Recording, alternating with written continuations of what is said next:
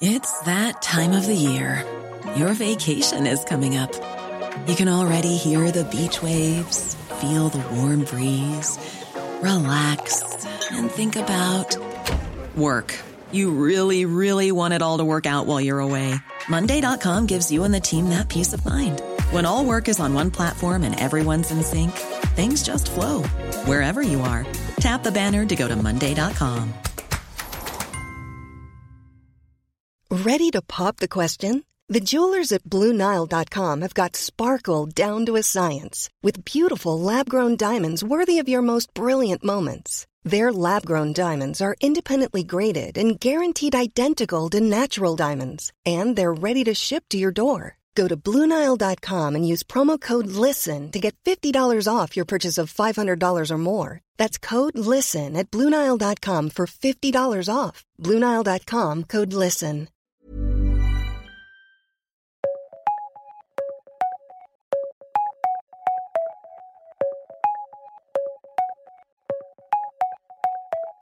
Welcome to The World in 10, the Times of London's unique take on world events every day. I'm Alex Dibble. And I'm Eleanor Shearwood. We're on the ground on the US-Mexico border as tens of thousands of people try to cross into Texas. We know Russia is plotting to control Moldova, as well as Ukraine, and The Times has an exclusive on how they're trying to do it. And we hear from the actress at the centre of the Netflix blackwashing claims.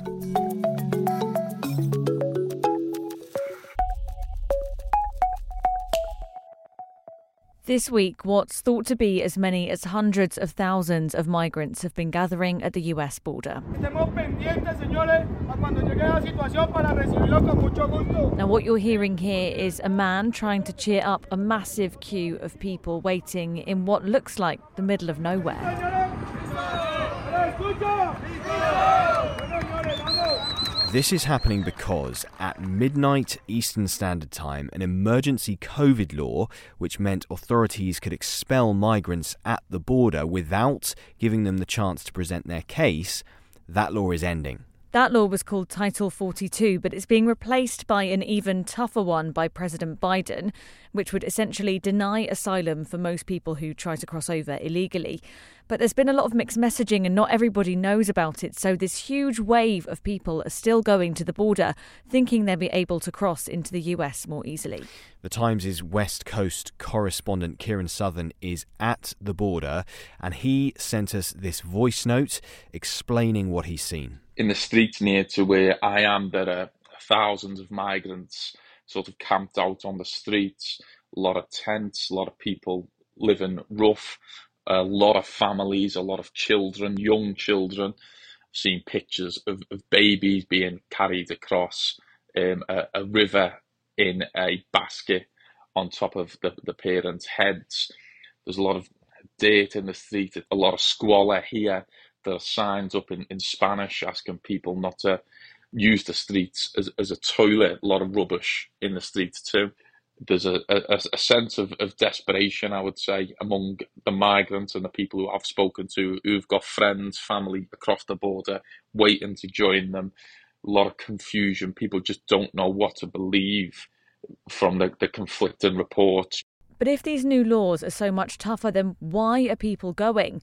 Well, the Times' Stephen Gibbs is in Venezuela, and he's told us it's because of older issues like the economy, but now a lot of this current panic's being driven by misinformation on social media. Things like WhatsApp groups where messages go viral, really, saying either this is your last chance to get to the border, or perhaps, after May the 11th, things are going to get a lot easier. Head off now. And I've seen some of these messages, and they were sort of fake voicemails from people living in Florida saying, come here, you just cross the border, no problem at all. You can get a house with a swimming pool within a few months, etc., etc. A lot of those are written by people traffickers who therefore encourage a whole lot of clients to join their business. Even President Biden's admitted the situation at the border will be a bit chaotic, at least for a while.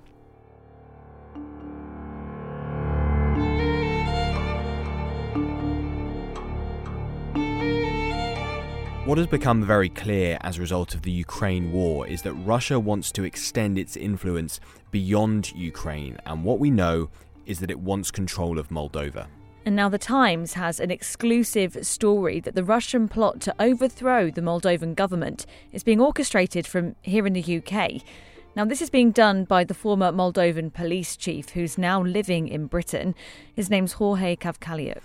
We know this because of an intelligence report that's been given to the UK Foreign Office but has been seen by The Times' Maxim Tucker, who's an editor on the foreign desk. Now, Maxim told me that the UK is sort of providing Jorge Cavcaliuc with a sort of safe space. And he uses that safe space to kind of post very virulent articles on his Facebook feed to his followers about the government of Maia Sandu. And he has been agitating inside Moldova. His supporters have been protesting in Chisinau, the capital, and his security force that he's recruited has been attending those protests as well. And so the Russian plan to overturn the Moldovan government, the pro-Western Moldovan government, what's your assessment of how that plan is going? I guess how successful this man has been and also the plan as a whole. Well, I think what Russia has tried to do is use its playbook for Ukraine in Moldova. And by now, after kind of 9 years of what's happened since Crimea and the current war, we're very familiar with that playbook. It starts with protests which claim to be legitimate against the government. It escalates quickly to paramilitary forces seizing key government buildings, and then the security forces being brought on side. And now that the West is wise to that, it has good intelligence on when these things happen. And Western US intelligence and Ukrainian intelligence has told the Moldovan government that these protests being organized in Moldova now are the beginning of a Kremlin plot to take power in Moldova. In response to the Times article, Cavcaliuc himself says he is the victim of a political persecution by Maia Sandu's government, which has misled its international partners.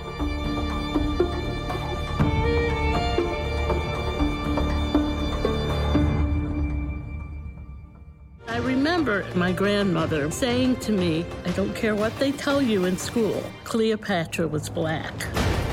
She has become an icon. I am a god, queen of kings. Her story resonates with every woman. And thus began a controversy. That was the trailer for the new Netflix docuseries on Cleopatra, the Jada Pinkett Smith executive-produced docuseries. But there have been claims that the series commits so-called blackwashing. Yeah, people in Egypt have reacted with horror to it because scholars there claim that Cleopatra was of European, or more specifically Macedonian Greek descent, and that she wasn't black.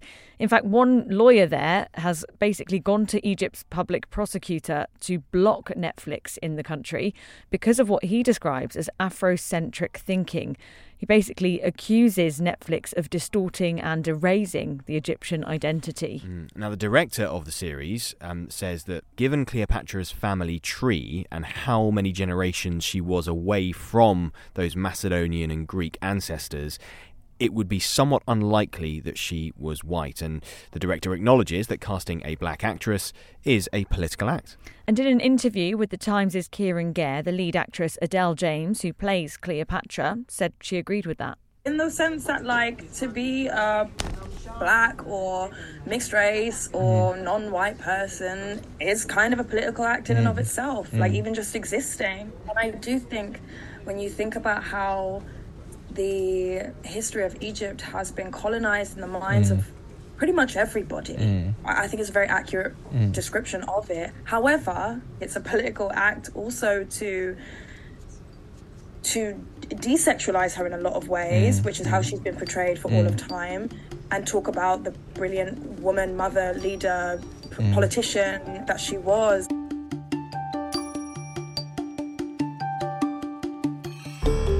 I'm joined now by The Times Deputy Foreign Editor, Susie Jagger. What are you working on at the moment? We've got a good story tomorrow about the reconstruction of the Mosul Museum in Iraq. So you remember 5 years ago, it was trashed by ISIS, and there was still, pretty upsetting footage of ISIS pulling down a number of statues and other antiquities. Iraq has hired some French experts from the Louvre to literally pick up the broken pieces that were strewn around the floor and put them back together again like a big jigsaw. We have images as well of what the new museum will look like. Now, before we go, we've just got enough time to point you in the direction of an interview on the sports section of the Times app with the identical twins playing rugby for England, who both hope to go to the World Cup this year. I think there's a bit of a tactic there. I think it's so that people their opponents go, man, this guy's incredible. He's everywhere. Yeah, it makes them look like they're running twice as fast. You can get that interview with a Times digital subscription, and all that is left is to say see you tomorrow for another World in 10.